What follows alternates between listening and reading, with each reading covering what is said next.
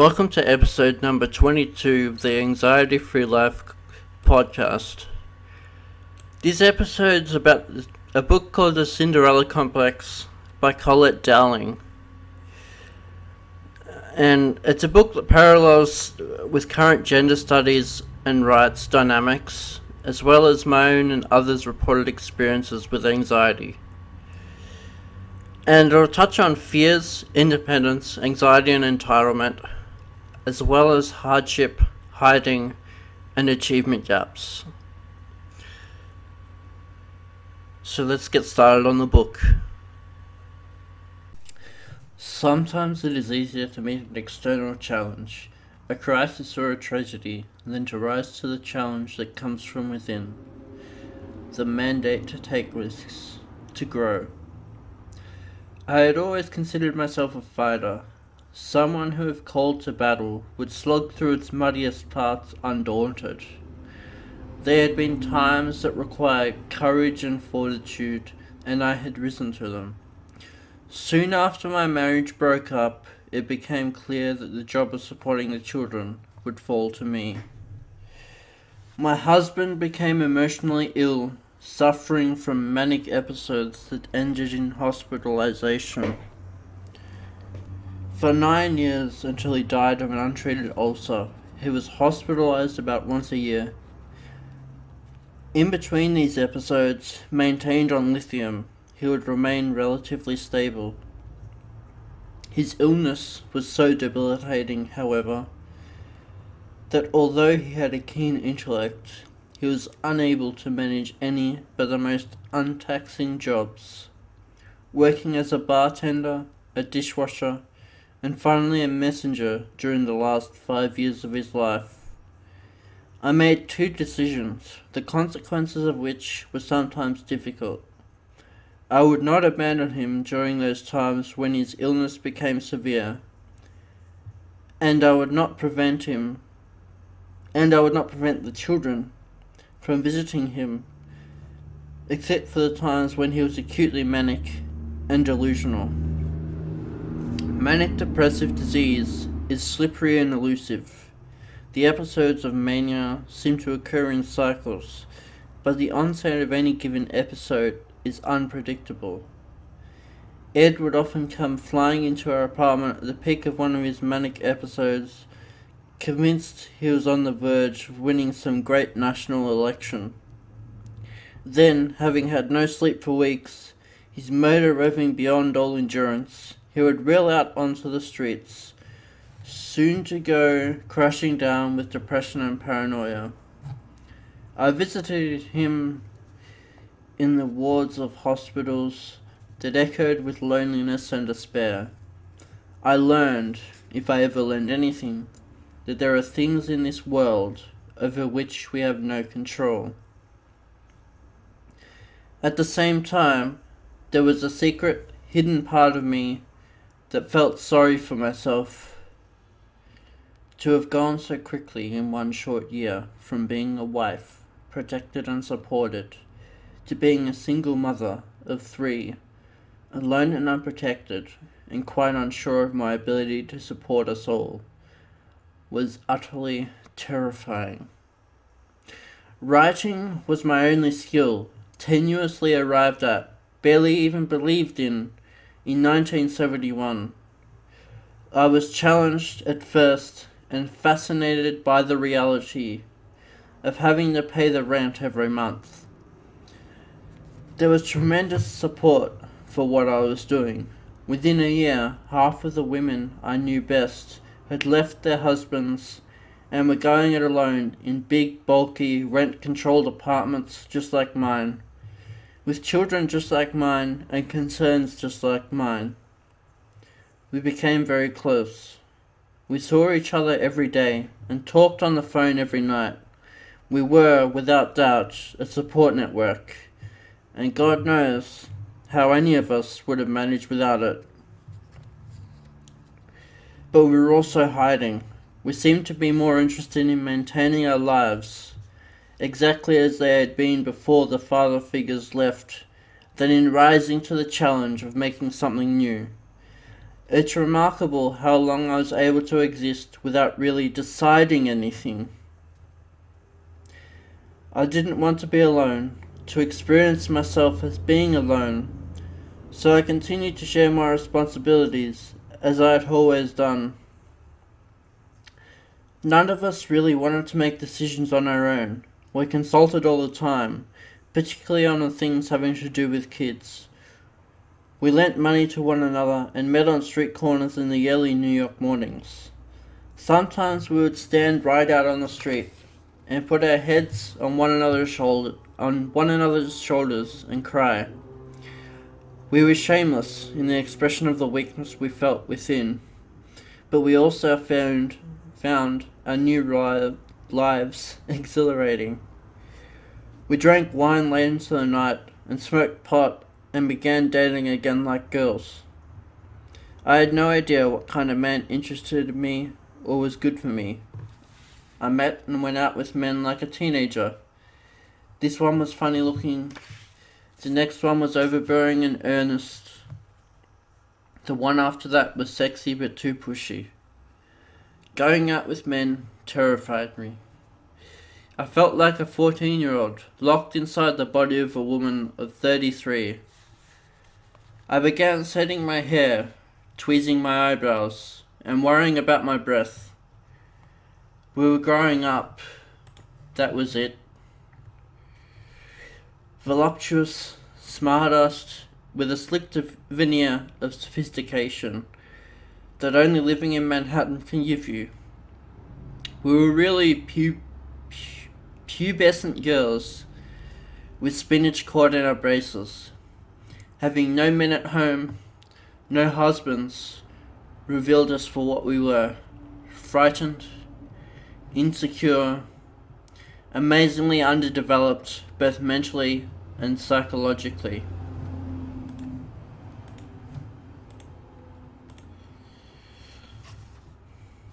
We were glad to be sprung from the cage, but inwardly we shrank back from the new freedom to manage our own lives.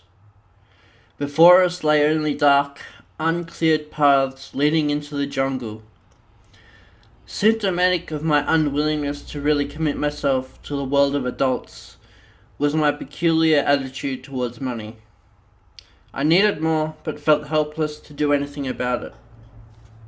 As a writer, I lived from month to month, hoping for some magical break, hoping the brass ring would swing within reach and I would be able to grab it. During those first years on my own, I never evaluated the financial realities of my work life. Never considered going back to school. Never developed a plan that might stabilize my situation. I kept my head firmly stuck in the sand, eyes shut tight, hoping that things would work out. Certain stark realities impinged upon me because the monthly bills had to be paid, but I responded to this with a frightened passivity. I was not making gains in the direction of taking charge of my life. I was simply avoiding the gallows. At the same time, I was quite convinced I wasn't interested in marrying again. Married, I hadn't had the strength to fight off those overwhelming dependency needs. Alone, I was forced to. In a way, the instinct was correct. Although the underlying dependency was still there, lying dormant between the frantic struggle of my life as a single woman, at least I wasn't acting on it all the time, reinforcing my helplessness with every passing day, as I had done when I was a wife. On the other hand, a secret unconscious part of me was waiting to be bailed out again. Like an adolescent, I enjoyed my newfound freedom, but when anything disturbing happened, I longed for the protection of the old days. Inwardly, I had established a moratorium on growth. Out of fear, I lived within certain rigid boundaries that prevented me from learning, from expanding my mind, from finding out what I might actually be capable of doing. Psychologically, things were more complicated than my simply feeling inferior and timid. I wavered between grandiose notions of my ability and the most degrading feelings of incompetence. While I felt this bind viscerally, I couldn't imagine how I might get out of it. Woman is loser, as Janis Joplin cried. I became quite fascinated with the view of women as oppressed. Unfortunately, the tender aspects of the feminist movement messed with and reinforced my personal paralysis. I used feminism as a rationalization for staying right where I was. Instead of concentrating on my own development, I focused on them. They were keeping me down. Women couldn't get it together because men wouldn't let them, period. A peculiar thing happened. My writing got better and my career began to lift off the ground. This frightened me too, and I was unable to get behind myself and push.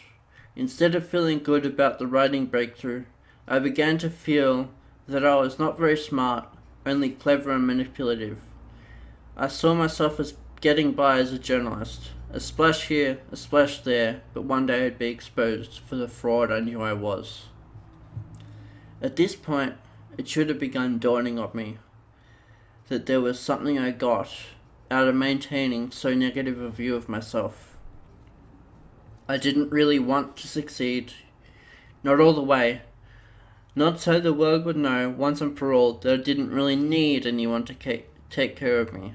I can take care of myself. To utter those words and mean them would be like putting a pox on myself. Gone would be the ace in the hole. I can take care of myself. What monumental hubris. What tempting of the fates and the gods. Once you admit that, you've as much as thrown in the towel, given up all residual claims to helplessness. The game then was I can take care of myself, sort of. Unfortunately though, you can't stay on the fence and progress at the same time. My life became narrower rather than broader. I learned the slickest ways of avoiding. I spent virtually all my spare time with other people, and quite a lot of time that wasn't spare. I told myself I needed this after the long friendless years of my marriage. Probably I did need it, but I also used people to avoid developing my own personal consciousness. I became a social butterfly, the queen of West End Avenue. I worked very late at night and slept very late in the morning. Even the writing became kind of a safety valve. With it, I would walk right to the center of the volcano, release a little steam, then drop off to sleep, ignoring once more the cause of the destructive fire raging within.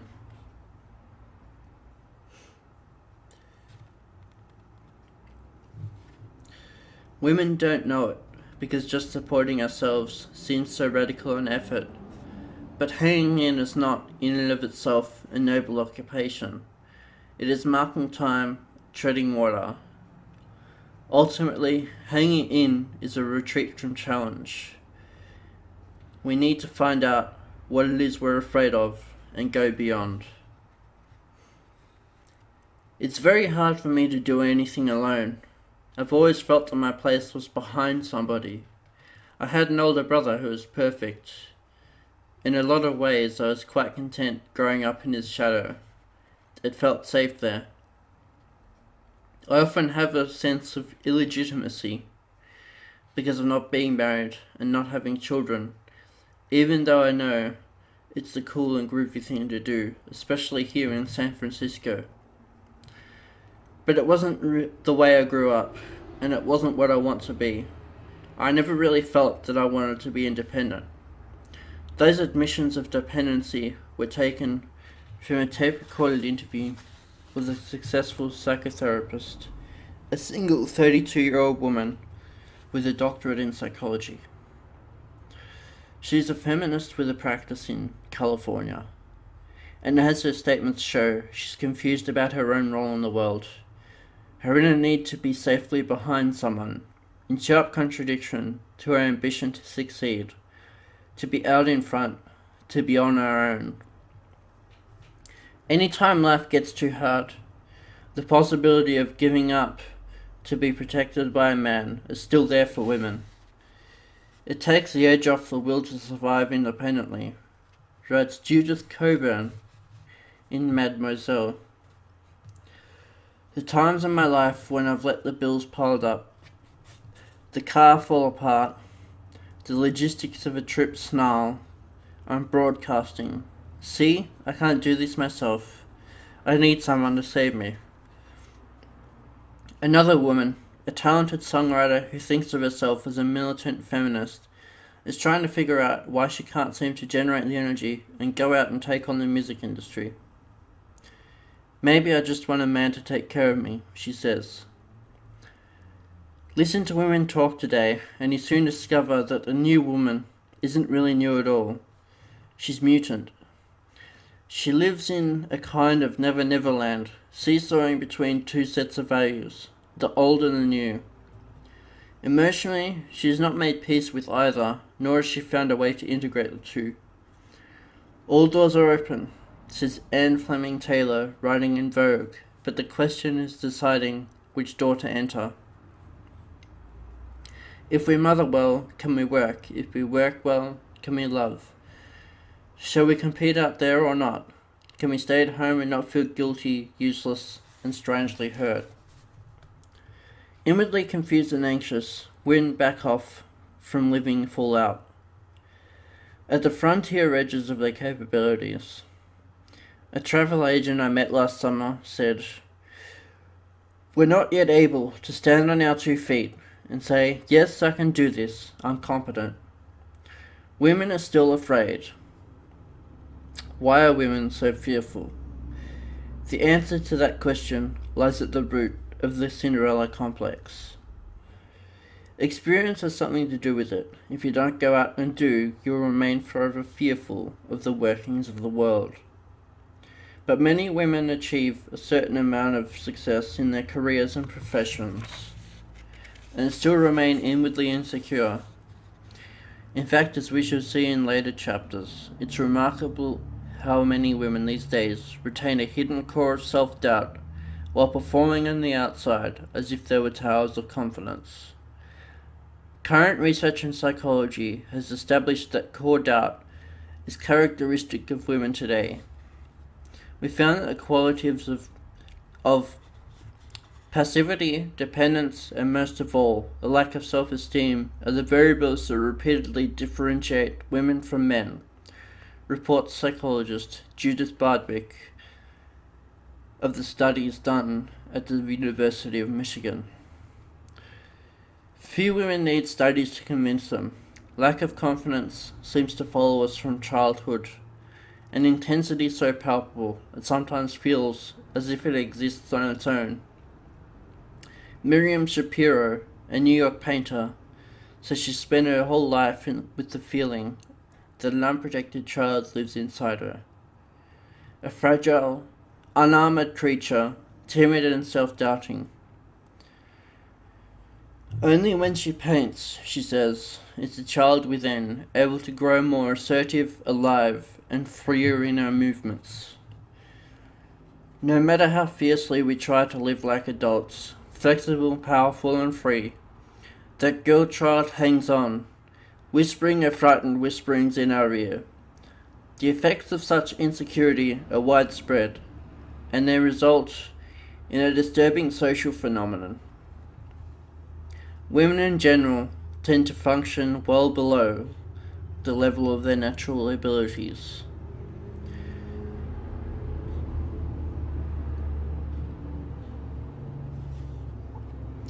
Consider, to begin with, the history of our economic progress over the last 20 years. In spite of the consciousness raising of the 60s and 70s, women are worse off today than they were in the days of crinolines and waist cinches. We earn less money compared with men than we did 2 decades ago. In 1956, the income figure for females constituted 63% of the money earned by males. Now we earn less than 60% of what men earn. Women's studies courses and political action notwithstanding, most of us still enter the workforce with low salary jobs and creep upward or sideways like crabs on a string. 2/3 of women who work earn less than $10,000 a year. We barely make enough ever to be able to do much more than pay the babysitter, let alone earn what it would take to make our future secure. We constitute, apparently willingly, an army of underpaid drones, so massive and so fixed in character that social scientists have seized upon a new name for us, the 80%. 80 refers to the percentage of women workers who occupy menial or semi-skilled jobs paying rotten salaries. Women who, economically at least, are scrambling around at the bottom of the basket of crabs. Until recently, people who work with statistics bandied the expression women in the labour force as if we were an army of Amazons about to take over the land.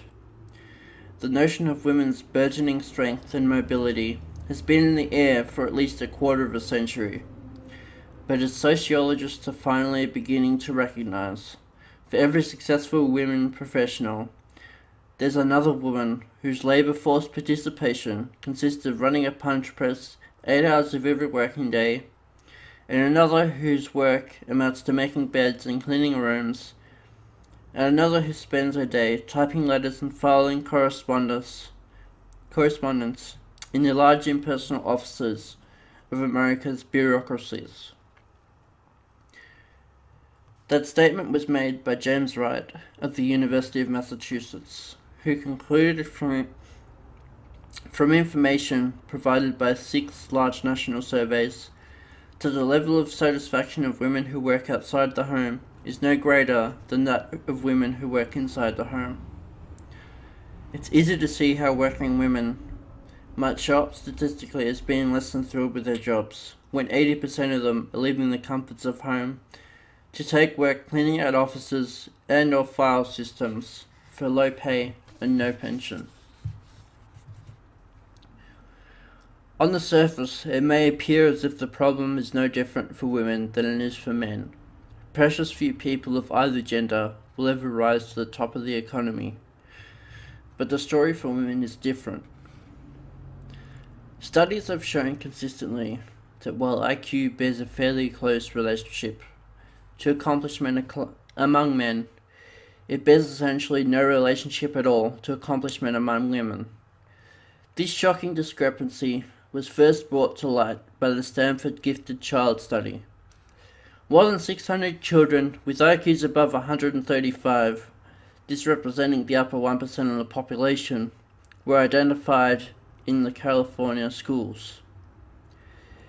Their progress was followed into adulthood. The adult occupations of the women, whose childhood IQs were in the same range as the men's, were for the most part undistinguished. In fact, 2/3 of the women with genius level IQs of 170 or above were occupied as housewives or office workers. The waste of women's talent is a brain drain that affects the entire country. Psychiatrists have begun to look closely at the problem. Struck by the number of achievement-conflicted women who've come to her for help in recent years, Dr. Alexandra Simons noted that talented women are often loath to move ahead to positions of real self-sufficiency. They balk at or become unduly anxious about promotions. Many gravitate towards mentors, preferring to work as a brilliant but unrecognized backup for men in power, refusing both the credit and the responsibility for their own contributions. In therapy, they cling to their backwardness. Each step towards healthy self-assertion is consciously or unconsciously resisted, says Simons. Some women clearly state that they like being taken care of and have no wish to change this position. Others come with the apparent intent of developing further, but when confronted at the crossroads of actual change, with the inevitable choices towards separation and self-emergence, panic.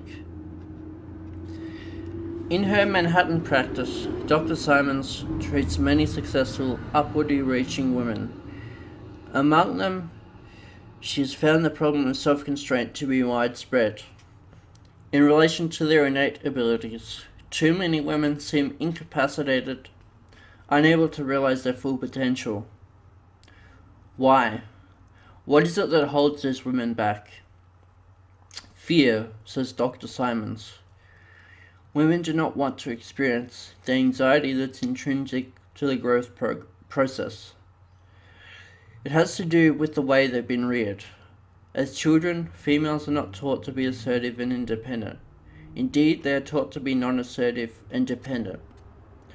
The fact that the signals have been switched and women are now allowed to be independent has thrown them into inner turmoil. Around this core of dependency that was bred into women as children, there develops, says Simons, a whole constellation of character traits which are interrelated and which reinforce each other. These traits take years to develop.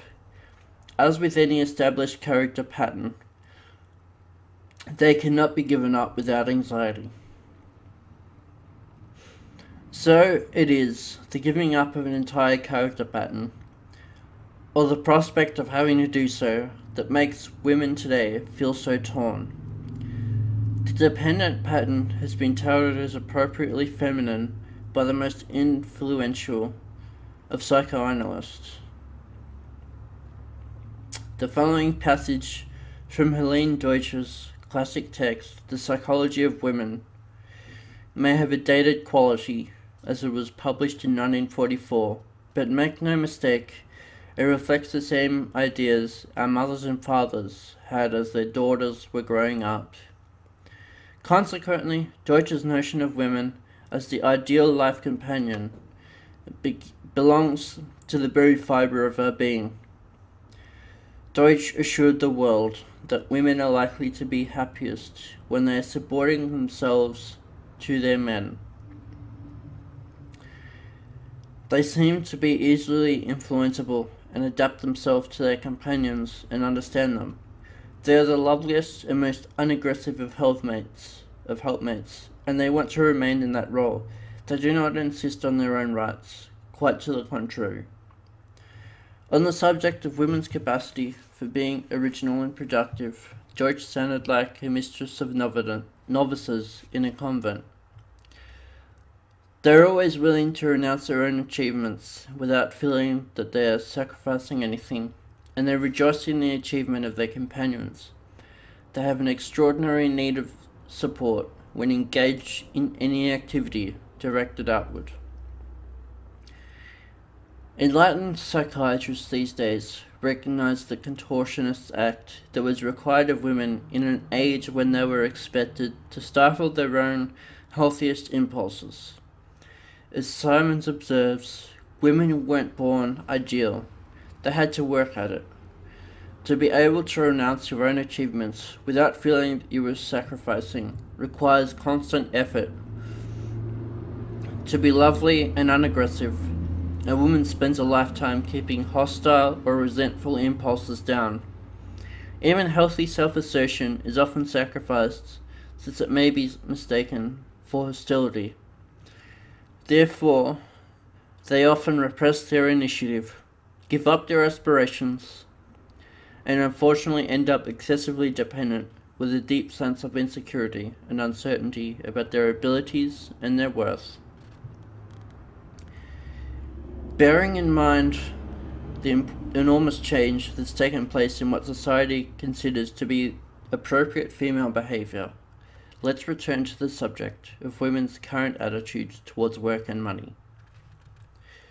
Certain newly emergent trends begin to make clear that women have not simply been kept economically dependent. They themselves do a good deal to contribute to the situation. Between 1960 and 1976, for example, the number of women who graduated from college increased by almost 400%, and yet over half the 11th grade girls in the country are still cautiously saying they want jobs from among the only 3 categories: clerical and secretarial, educational and social services, and nursing.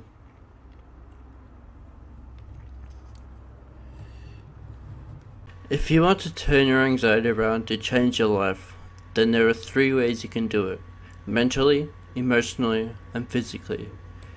Typically these are separated, yet we often fail to see the connection when things that happen in one area affect the other 2. But now we've built a truly balanced approach that has bound and woven these 3 things together. So now, mind, body, and emotions, the physical, mental, and emotional aspects, are all bound into one approach. And this powerful approach gets you a crystal clear vision for the kind of life you'd like to live without anxiety holding you back, and uncovers hidden challenges that may be sabotaging your ability and holding you back from getting the change you deserve. So you'll be renewed, re-energized, and inspired to break the shackles of anxiety, transform your life, and get all the happiness, health, success, and fun you've always wanted to experience. Now you can unlock hidden power in your mind, body, and emotions to overcome anxiety, stresses, and overwhelm across all the key areas of your life. Get your anxiety-free life book today to put it to the test and prove it to yourself, and after you do, you discover a few things. First, this is the best approach you've ever tried, and second, your mind, body, and emotions will be way more balanced, and you'll get all the benefits that come with that. Increased confidence, more mental clarity and focus, and tons less anxiety are yours for the taking. So, do you want to experience what it feels like to be truly balanced? If so, get your anxiety-free life book today and find out what it feels like to break the shackles of anxiety, transform your life, and be inspired and re-energized. Now get all the happiness, health, success, and fun you've always wanted to have. Get your copy to unlock your own energy, clarity, and confidence today. Go to www.indiegogo.com/projects/The Anxiety Free Life Book to get your copy today.